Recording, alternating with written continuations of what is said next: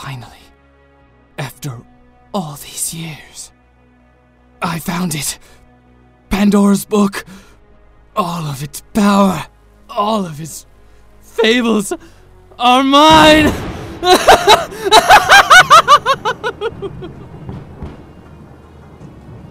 Welcome, ladies and gentlemen, to Pandora Fables Podcast, where we aim to provide you with new and interesting stories.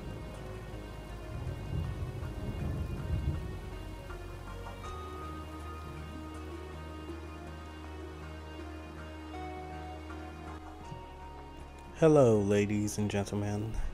I know it's been a long time, and I would like to take a moment to explain.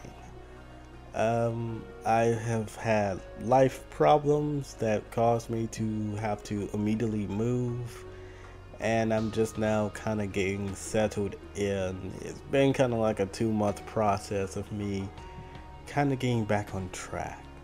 So, what I'm gonna do, this is the season finale of season 1. Don't worry though, because I will definitely be back with a season 2, and season 2 will be a lot different from what you've been getting, so get ready for that.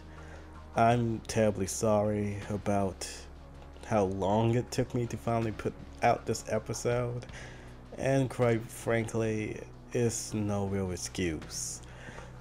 I want to take this short break and try to get everything back together and back rolling how I really want it.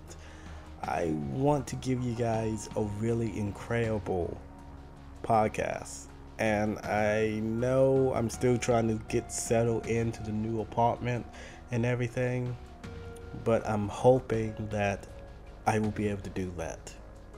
And I am actually finding a few more voice actors because season 2 is gonna be 10 times greater than anything I've ever attempted to do so far. So please, be patient with me. Also, I will be releasing small poems here and there. It's not gonna be that long, but it's going to be something to kind of remind you guys that I'm not completely gone. Those, however, because how short they are, they probably won't have an introduction. So it'll just be the normal intro without me.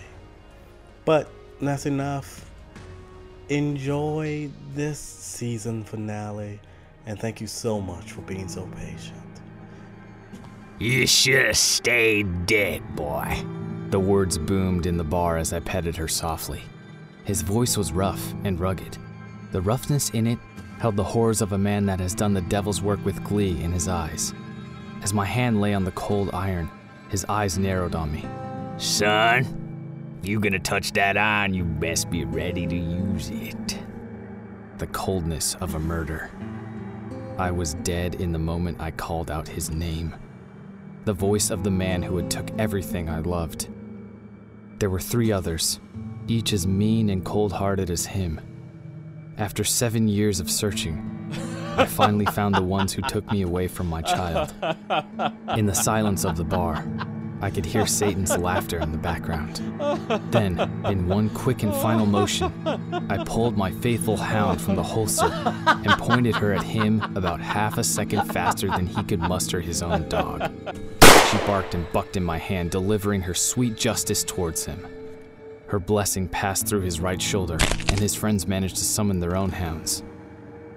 I knew, staring down the barrel of those irons, that this was the end. The laughter grew louder and louder and louder until even the echoing of the gunshots faded. I knew hell indeed was waiting, and I was going to take as many with me as possible. Dying ain't no way to be living, but a dead man never breaks a promise. You don't have to do this, son. The words echoed in the small house as I began to get dressed. His voice is old and tired. The roughness in it holds secrets that no man should ever share. As my hands gripped my belt, a heavy sigh left his lips. Son, Dying ain't no way to make a living. The roughness of his voice hid the wisdom in his words. The voice of a man who was smart enough to live past his glory days. He stood in the doorway watching, praying that the hurt they left me with didn't consume my soul. I ain't no saint, ain't the man he knew. His cold eyes met mine as the silence between us grew. As the cold iron filled my right hand, the hardness of his stare softened, and he knew deep down inside, hell awaits me. I slowly paced each one of her blessings in the chamber, each one especially loaded for those men who left me here, those men who stole away everything I ever loved. I was a holy man. I fought hard to live a good life, to bring peace to my fellow man. The memories are still fresh in my head. The stabbing, gutting me like some damn pig, leaving me to bleed out. By the grace of something I know now wasn't holy. I lived. Stumbling through the woods, covered in crimson from head to toe, staring at my house burning brightly, and seeing the two things I loved the most hanged and gutted like animals. Ain't no angel saved me those 7 years ago.